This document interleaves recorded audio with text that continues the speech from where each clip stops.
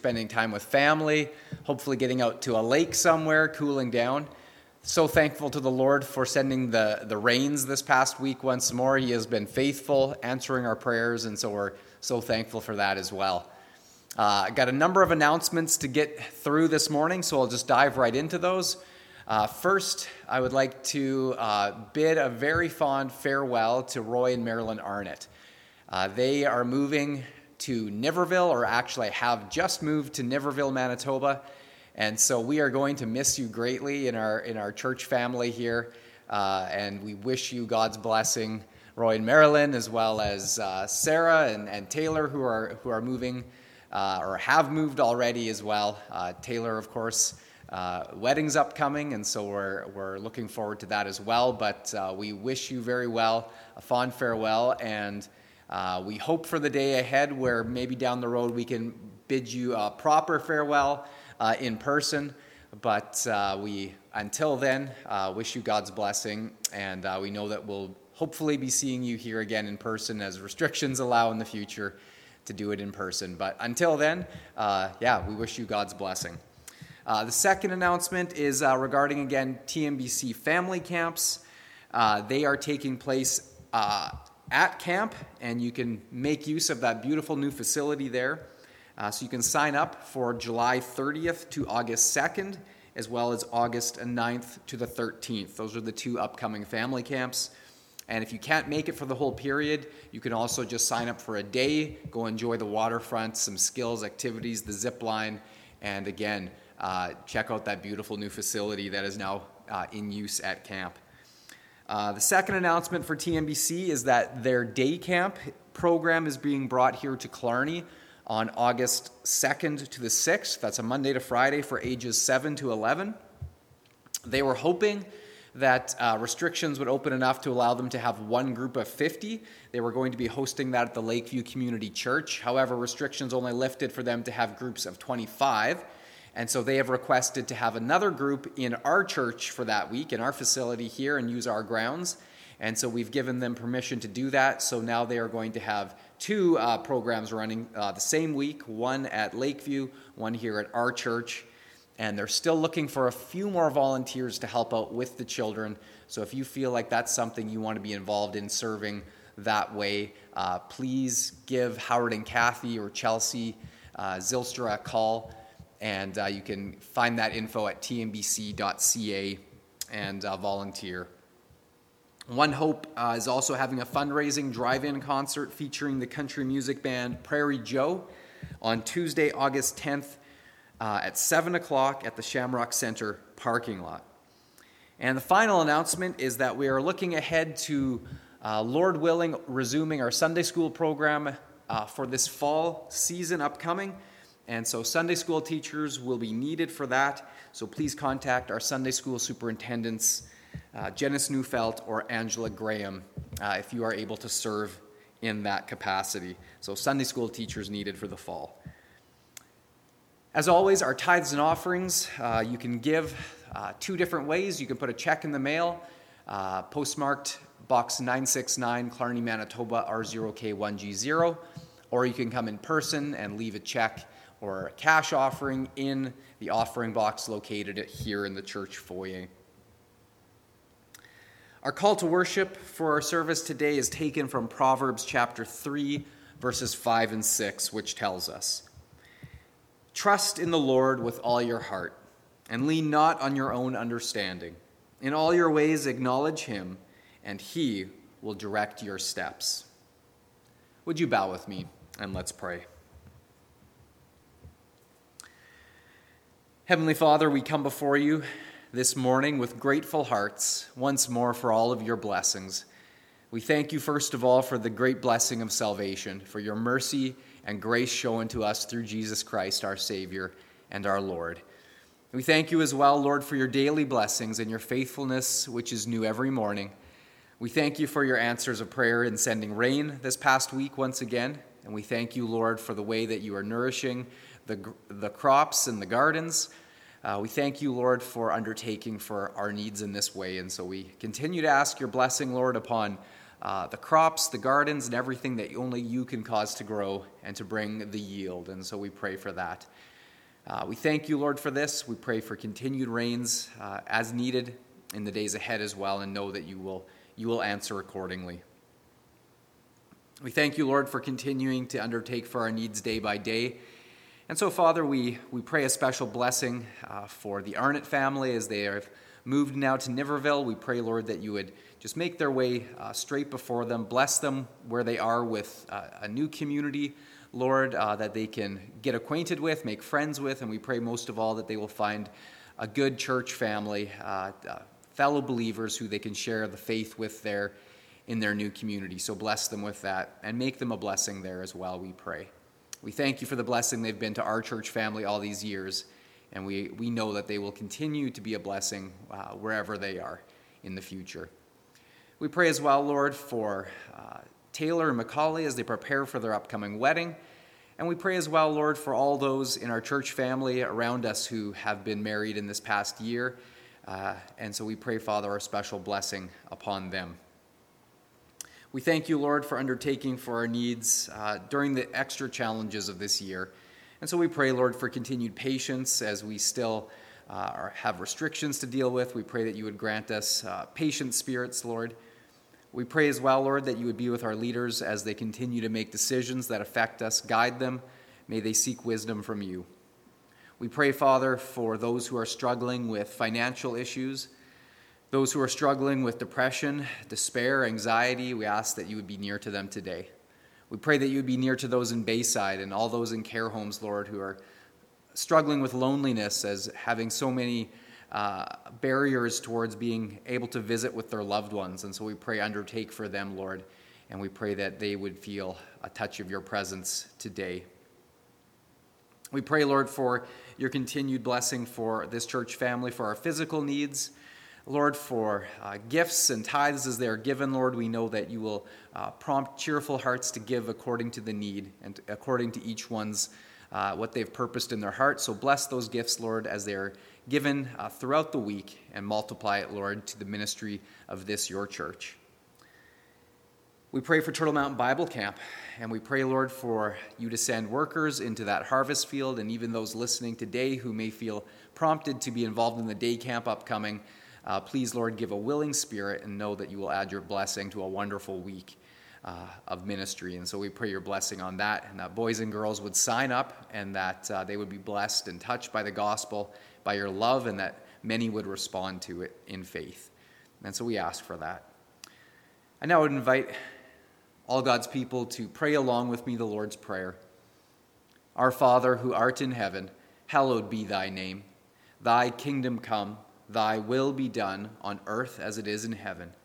Give us this day our daily bread, and forgive us our trespasses, as we forgive those who trespass against us. And lead us not into temptation, but deliver us from evil. For thine is the kingdom, the power, and the glory, forever and ever. Amen.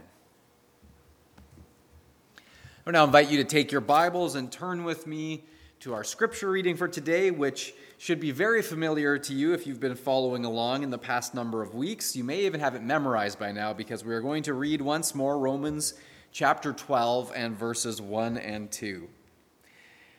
The Apostle Paul writes, "Therefore, I urge you, brothers, in view of God's mercy, to offer your bodies as a living sacrifice, holy and pleasing to God. This is your spiritual act of worship. Do not conform any longer to the pattern of this world, but be transformed by the renewing of your minds. Then you will be able to test and approve what God's will is, his good, pleasing, and perfect will." So far, the reading of God's word. Would you bow with me? Heavenly Father, we thank you for this, your word. We thank you for the incredible truths buried within every single word and line of these two verses. And as we now focus on the last line, Lord, about being able to test and approve your will, your good, pleasing, and perfect will, we pray that you would open this word, speak through me, your servant, give us understanding, and may we follow accordingly. In Jesus' name I pray. Amen. So today we have come to Romans part 30. We've hit the big 3-0 entitled Testing and Approving the Will of God. A missionary named F.E. Marsh once said, "The will of God, nothing more, nothing less, nothing else." Let me say that one more time. The will of God, nothing more, nothing less, nothing else. Now, if you are a follower of Jesus Christ, then I'm sure you would agree with his statement, as it is of the utmost importance for the follower of Jesus that we know the will of God, live the will of God, and refuse to settle for anything less. But if you have lived the Christian life for any amount of time whatsoever, then you already know that this is much, much easier said than done. There's a story told that one day a man named Dwight Morrow and his wife were in Rugby, England. And after wandering through the streets for some time, they realized that they had lost their way. At this moment, an incident occurred that entered into Morrow's philosophy and became a guiding principle throughout his life. He stopped a local lad of about 12 years of age and he asked him, "Could you tell us the way to the station?" "Well," the boy replied, scratching his head, "you go straight ahead and then turn left right there by the grocer's shop, and then go straight and then take the second street to the left, and that will bring you to a place where 4 streets meet, and then, well, sir, you had better ask someone else again." Now, so it is with us and God, because in a similar way, God often reveals his personal will for us just enough for the next turn or two, but rarely more and sometimes less. It is a common experience that at some point in most every Christian's journey through life, that they will reach a point where even the next turn is hidden from view and somewhat of a mystery. At these points, God's will can often seem extremely mysterious and even unknowable. And we just wish that he would just hurry up and reveal it to us already. Have you ever felt that way before, where you just wanted God to show you what his will was right then? Perhaps some of you are right in such a place this very moment. So then we ask the question, how can we know the will of God? Well, God's word makes it abundantly clear that though his will can often seem unclear or mysterious to us, God actually desires to reveal his will to us and has made a way for us to not only know his will, but to have it revealed to us, tested and approved, so that we can know it, do it, and settle for nothing less. But before we go further, it is important to understand that there are 3 distinct types of God's will talked about in Scripture, 3 distinct types of God's will. And it's very helpful if we know which one of the types is being referred to when we are reading about or talking about God's will. So the first type of God's will referred to in Scripture is this, the sovereign will of God. The first is the sovereign will of God. In this sense, God's sovereign will is something that will always happen no matter what. So when he declares that something is going to happen, according to his sovereign will, it simply will happen. For instance, this world and the entire universe came into being at his command, and nothing and no one could stop it. Likewise, it was God's sovereign will that Jesus, as the lamb slain from before the foundation of the world, it was his sovereign will that he would die upon the cross for the sins of that world, and nothing and no one could stop it. Likewise, it is God's sovereign will that Jesus will one day return to earth when he will judge the wicked, and he will establish God's kingdom upon earth, and nothing and no one can stop it. These things are according to his sovereign will. They are simply unalterable. They will come to pass. This is God's sovereign will. The second type of will talked about in Scripture is God's prescriptive will. God's prescriptive will. This second aspect of God's will is what he instructs his people to do. Now, the best example of this would be the 10 Commandments. It's 10 laws that are a prescription for how life works best according to God's holy law and decrees. So this is his prescription for us. There are other verses that also clearly state what God's prescriptive will is. I'll give you a couple of examples. 1 Thessalonians chapter 4, verse 13 clearly states, "For it is God's will that you should be holy, and that you should abstain from sexual immorality." So here explicitly states God's will. Another one is later in 1 Thessalonians 5:18, where it again explicitly states, "Give thanks in all circumstances, for this is God's will for you in Christ Jesus." So again, we don't have to wonder what God's will is. His will is that we would be thankful in all circumstances. It doesn't get more crystal clear than that. This is God's prescriptive will for us. However, God also allows people a choice as to whether or not to obey his will as he prescribes it. The first clear instance of God's prescriptive will was his command to Adam and Eve. "Do not eat of the tree of the knowledge of good and evil, for if you do, you will die." So here, God's will was that he did not want them to eat of the tree, and he did not want them to die. However, we know that they chose to disobey the prescriptive will of God, which was given for their benefit, and so they defied God's will and suffered the consequences as a result, and yes, Adam and Eve did die. A direct extension of this is that in 2 Peter chapter 3, verse 9, we are told, "The Lord is not willing that any should perish, but that all should come to repentance." So again, we see that though it is not God's will, he is not willing that any should perish. So this is not his will. And it is his will that all should come to repentance and be saved. We know the grim reality that there are many who will not repent. There are many who will perish in their sin and so be condemned to the lake of fire for all eternity. And we ask the question, why? Why? It is because God has allowed mankind free will with which they can choose to defy his prescriptive will and so suffer the consequences accordingly. So unlike God's sovereign will that simply cannot be stopped or altered, God's prescriptive will does not always come to pass because we can thwart it as mankind. We can thwart it by our disobedience.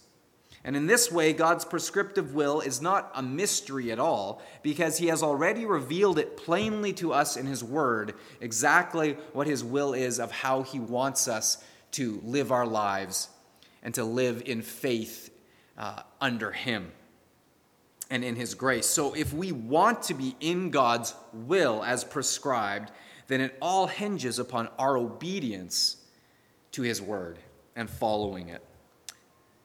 And so now the third type of will referred to in Scripture, and this is God's personal will. The first was God's sovereign will, the second was God's prescriptive will, and now we come to God's personal will. Now, this is God's unique plan for each individual.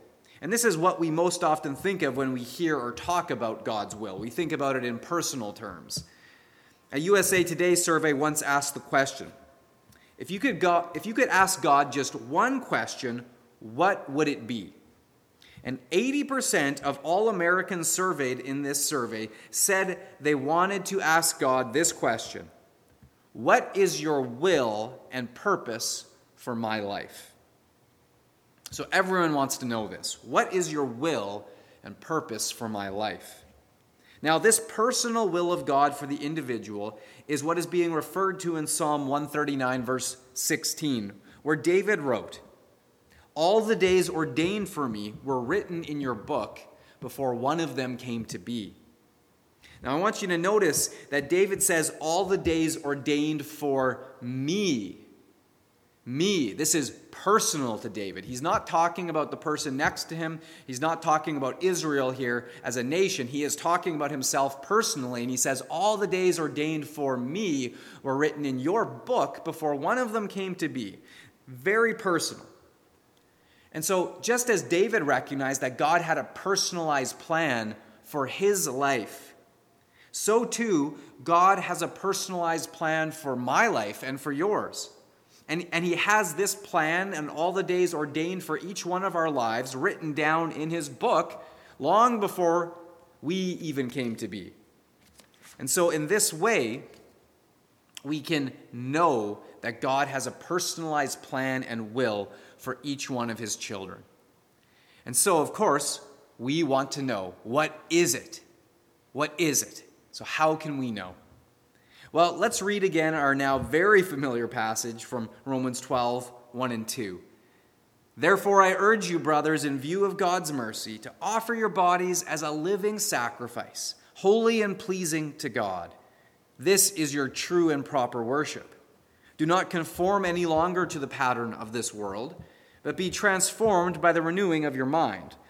Then you will be able to test and approve what God's will is, his good, pleasing, and perfect will. So here we are told plainly that there is in fact a way that we can test and approve what God's will is. And if you've been paying any attention over the past 2 sermons in this series, then you actually already know what that way is. Because Paul says that this end result is what will happen if we have been doing the 4 things that Paul listed earlier at the beginning of verses 1 and 2. So I'll just recap. We just read them. Those 4 things are as follows. Number 1, you have received and are responding to God's mercy. So he says, again, in view of God's mercy. So this means that we've received his mercy, we're responding to his mercy. In other words, the very first thing about the will of God is he wants us to receive his mercy and respond to it. So that's number 1. Number 2 is that response. You have offered yourself to God as a living sacrifice. So this is the second part about coming to the place of knowing God's personal will for you, is that having received his mercy, you now willingly, as a reasonable response for what he's done for you, you give yourself as a living sacrifice to him entirely, giving yourself back to him in lifelong service, whatever that happens to be, whatever God's will is. It's a blank check. You've signed the bottom, and God will fill in the amount later. The third thing, Paul says, is that you are no longer to conform to the world's pattern. So you've responded to God's mercy, you've offered yourself as a living sacrifice, you recognize this world has a mold, it has a pattern, and it's trying to press you into it because it's under the control and influence of Satan. And so you're not unaware of the devil's schemes, you're putting on the armor of God, you're resisting being pushed into the world's mold, you are no longer conforming. So that's the negative command, but now the fourth thing is the positive command. You are now actively being transformed by the renewing of your minds. So that means we're no longer feeding our minds with the garbage of the world. We are now focusing on feeding our minds with the high-quality nutrients of God's daily bread, the Word, meditating on it, memorizing it, spending time in prayer with the Lord, communing in the Spirit, time in Christian fellowship, communing with brothers, spending time in worship, singing praise to the Lord, spending time in creation, just soaking in God's beauty. All of these things are what will renew our minds. And so, out of the outcome of these 4 things, the Apostle Paul then says it is then, and only then, that we are able to test and approve what God's will is, his good, pleasing, and perfect will. So let's take a closer look then at the testing and approving of God's will. The first thing I will tell you of it is there are no shortcuts. Now, this phrase, test and approve, in the Greek means to test, examine, discern, or prove.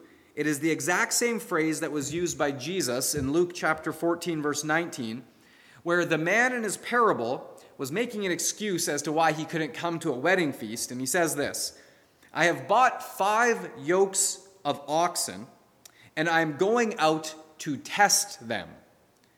And so it's that word to test them is the exact same Greek phrase used, test and approve the will of God. So just as there was a process by which this man would be going out to test and approve his team of oxen as being strong and reliable, there is also a process to test and approve what God's will is.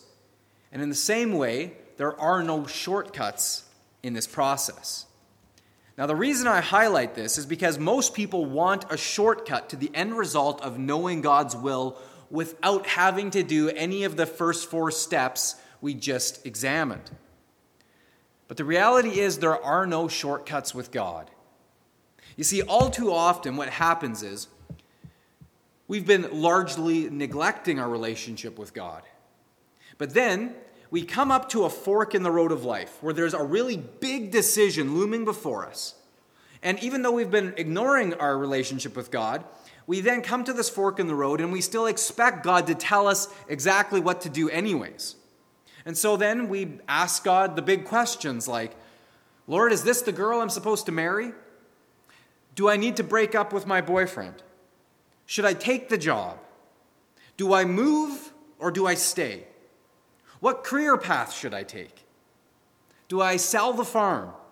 Should I retire? Or what college should I attend? These are the sorts of big questions that we ask God at these big forks in the road of our life. But you see, if we haven't been doing any of those first 4 things or just neglecting them, we shouldn't be surprised if God doesn't just immediately reveal the answer. As Proverbs chapter 3, verses 5 and 6, our call to worship tells us, trust in the Lord with all your heart and lean not on your own understanding. In all your ways acknowledge him, and he will direct your steps. Now, you see, if we truly desire God to direct our steps, especially when we come to those big forks in the road where big decisions loom one way or the other, then we must first do what it says at the beginning of this passage. We must first fully trust him with all our heart, full trust in him. Second, we must rely fully on his understanding and not our own. And then third, we must acknowledge him in every aspect of our lives, every aspect, holding nothing back. And this means that simply we cannot neglect our relationship with God and then expect him to reveal his personal will to us or direct our steps the very moment we ask. So let me just say that right here, this could be the whole message for some of you listening today. Because if this describes you in any way, if you recognize right now that you've just been flat out neglecting your relationship with God, but you still want his direction in your life, then right now, just stop.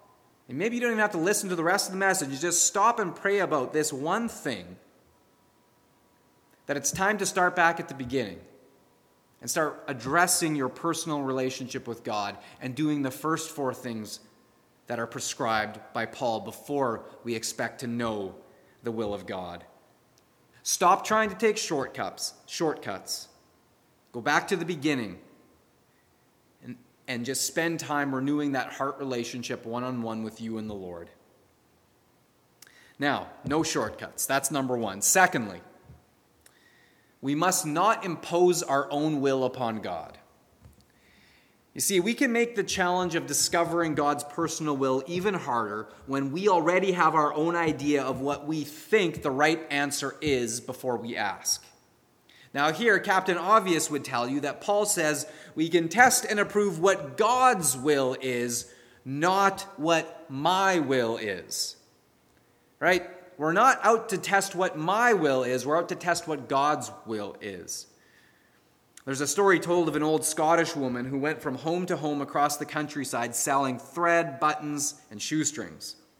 And what she would do is when she came to an unmarked crossroad, she would stop and she would pray for God's direction, and then she would toss a stick into the air and go in whatever direction the stick pointed to when it landed. So if the turn was to the right or to the left, she'd throw a stick in the air, and whichever way it happened to be pointing towards, that is the way she would turn.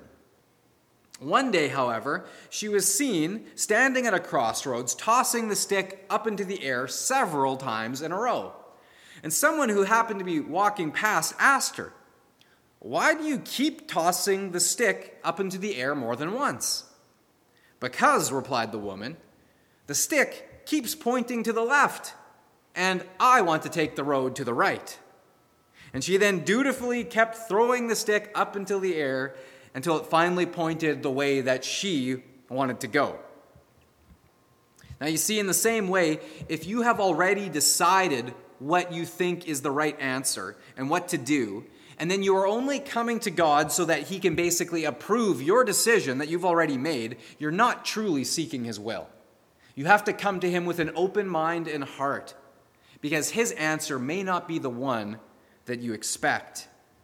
Yes, you may have something in mind, and you may have something that you even think is best according to your way of thinking.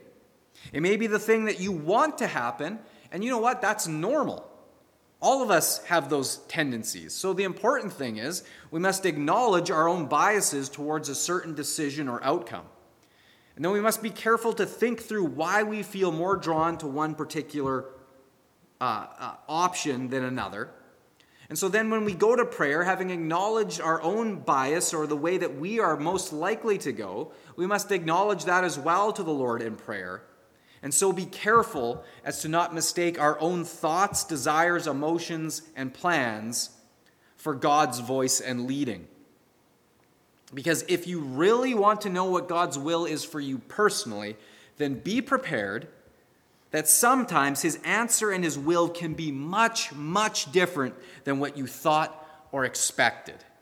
And here I'll just throw in, without sharing much more, that when I was praying as a teenager, "God, you want me to be a pilot, right?"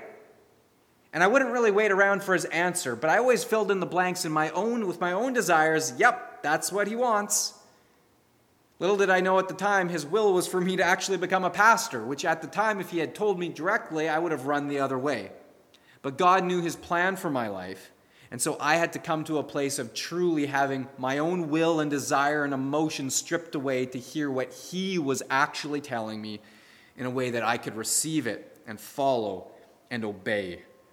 And so this is how we have to approach the Lord, not bringing our own biases or opinion, but coming truly open before him to go wherever direction he would send us. So that's the second thing about God's will. We cannot impose our own will upon him. And now the third. God's will is for our ultimate good. God's will is for our ultimate good. Paul tells us here that God's will is good, perfect, and pleasing. So here we can think of the time in Israel's history when they were languishing in captivity in Babylon. And then through the prophet Jeremiah, God spoke to them these incredible words of hope. He says, "For I know the plans I have for you, declares the Lord. Plans to prosper you and not to harm you. Plans to give you a future and a hope." Now, we all love Jeremiah 29:11. But we must never forget the context of this verse. That for God's good plan to be fulfilled, there were more than a few unexpected twists and turns along the way for the nation of Israel. And so it is for us. And so therefore, we must always remember that we walk by faith, not by sight. Because sometimes when things look like they're going really, really bad, just like it did for Israel in captivity, just when it looks like things are going really bad, they couldn't possibly be going worse, it could actually be that right then God is working about something very, very good that we just can't see quite yet. In 1945, a young associate pastor by the name of Cliff Barrows married his fiancée, Billy. They had very little money, but had scraped and saved just enough to buy 2 train tickets to travel to a nearby city to stay at a nice hotel for their wedding night. But right out of the gate, it just seemed like things kept going from bad to worse. Because when they arrived at the hotel, they were told that the hotel was no longer a hotel. It had actually been turned into a rehab center and was no longer available for overnight guests. And so there they were, stranded in an unfamiliar city with very little money. So they tried to thumb a ride. No one picked them up until finally a sympathetic driver saw it was late, it was dark, he stopped to pick them up. And when he heard about their situation, that this was in fact their wedding night, he took them to a grocery store nearby owned by a woman that he knew. She was sympathetic to their plight, and so she let them stay in a vacant room above the store, above her grocery store, where it was there those newlyweds spent their wedding night together. The next day, when the lady overheard Cliff playing gospel songs on his trombone, she arranged for them to go and stay with a Christian friend with a much nicer place for them to spend the remaining days of their honeymoon. And so during that week, their host invited them to attend a youth rally at a nearby Christian conference center. Well, it just so happened that the regular song leader was ill that night. And so, learning that Cliff was quite a good musician, he was asked if he might take charge of leading the worship music for the service that evening. So Cliff agreed. He led the music, and then he sat down to listen to a young evangelist who stepped up to the mic and preached the sermon. That young evangelist's name was Billy Graham. They immediately struck up a friendship upon their introduction, and within a few years, Cliff Barrows became the director of music for Billy Graham's evangelistic crusades, and they proceeded to partner together for the next 50 years in ministry, proclaiming the gospel of Jesus by song and by word throughout the world to untold millions of people. So we see here in this story that when it seems that your plans aren't quite working out the way you had planned them, and things just seem to be going from bad to worse, maybe it could be that God has something better in mind for a little later on in your story. So keep trusting, keep praying, and keep walking by faith, one step at a time. Because just as God worked in Cliff Barrows' life to bring about an incredible result he could have never imagined, so too he is working in each one of our lives to bring about his good, pleasing, and perfect will. But now we come to the final point, and that is that God's will, though it is good, though it is perfect, and though it is pleasing, it is not always without pain. As 1 Peter chapter 4, verse 19 tells us explicitly. So then, those who suffer according to God's will should commit themselves to their faithful Creator and continue to do good. Now, this is a very loaded verse to actually say those who suffer according to God's will. This is directly telling us there are times when our suffering is according to God's will. Now, the wider context of this passage is Peter writing to Christians who are being actively persecuted for their faith in Christ. And so what this verse is telling us is that sometimes even the persecution and suffering of God's children is according to his will for us. Not because God wants to see us suffer, but because he has something greater and more glorious planned to bring about through our suffering than in protecting us from our suffering. To understand this, we need look no further than the cross of Jesus Christ and his suffering on our behalf. There is a fable told that once upon a time, in the heart of an ancient kingdom, there was a beautiful garden, and there the master of the garden would walk in the cool of the day. Of all the plants of the garden, the most beautiful and most beloved was a noble bamboo. Year after year, the bamboo grew yet more noble and gracious, conscious of his master's love and watchful delight. Now one day the master drew near to contemplate his bamboo with eyes of curious expectancy. And bamboo, in passion of adoration, bowed his great head to the ground in loving greeting. The master spoke, "Bamboo, bamboo, I would use you." Bamboo flung his head to the sky in delight and pride. The day of days had come, the day for which he had been made. The day to which he had been growing hour by hour, the day in which he would find his completion and his destiny. He would be used by his master. And so his voice came low, "Master, I am ready. Use me however you will." "Bamboo," the master's voice was grave, "I would have to take you and cut you down." A trembling of great horror shook bamboo. "Cut me down? Me, whom you, master, have made the most beautiful in all the garden, cut me down? Oh, not that, not that. Use me for the joy. Use me for the glory. Oh, Master, anything but to cut me down. Beloved bamboo, the Master's voice grew graver still. If I do not cut you down, I cannot use you. The garden grew still. Wind held its breath, and bamboo slowly bent his proud and glorious head down. There was but a whisper.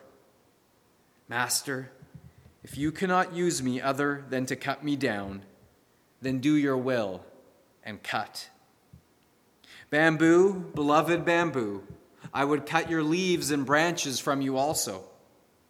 Master, spare me, cut me down and lay my beauty in the dust, but would you have to take from me my leaves and branches also?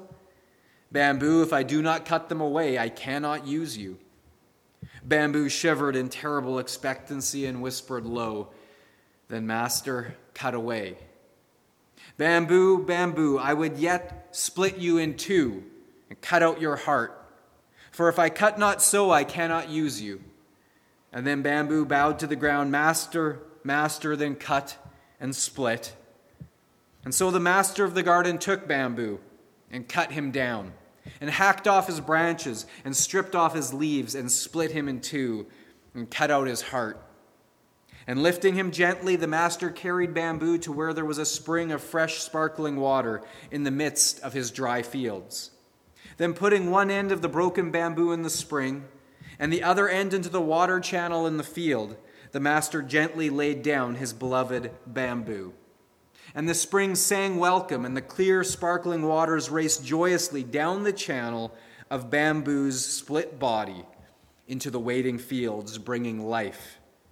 And so the rice was planted, and the days went by, and the shoots grew, and the harvest came, and the people were fed. And in that day, bamboo, once so glorious in his stately beauty, was yet more glorious in his brokenness and humility. For in his beauty, he was life abundant, but in his brokenness, he became a channel of abundant life, nourishing his master's world.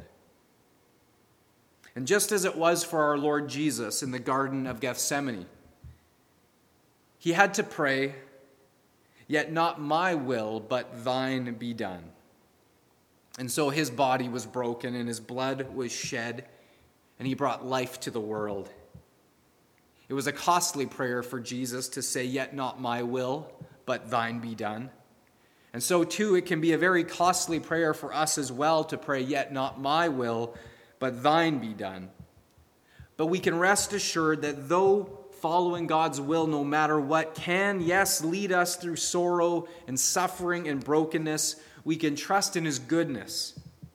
And rest assured that no matter the cost may be personally for us today, that when we bask in the glow of our Father's eternal glory and we see his perfect will unfolded through all time and eternity that we got to play a humble part in, it will have all been worth it and more.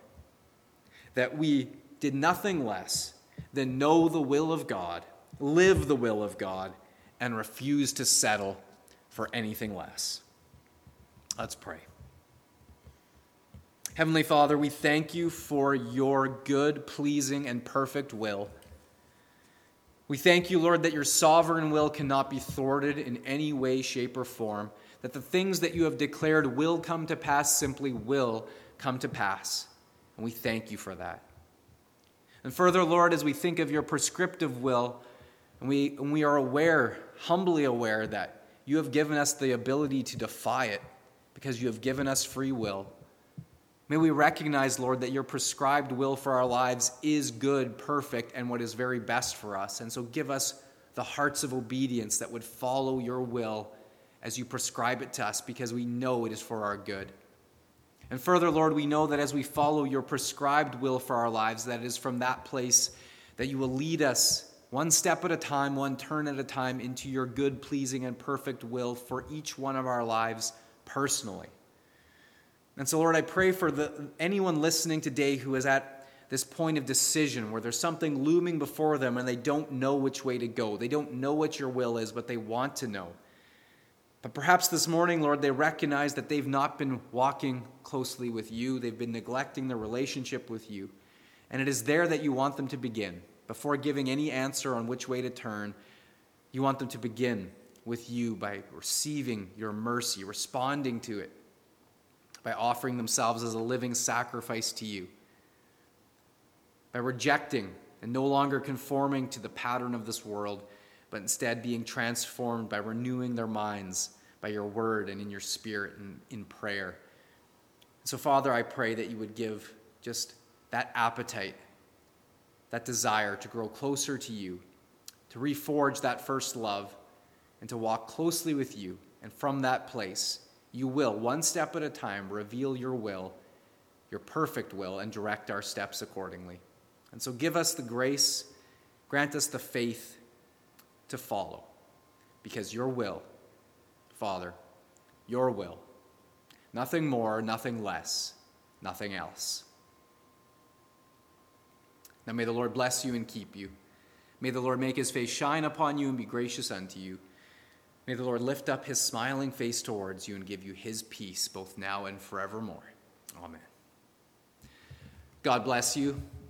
Go in peace.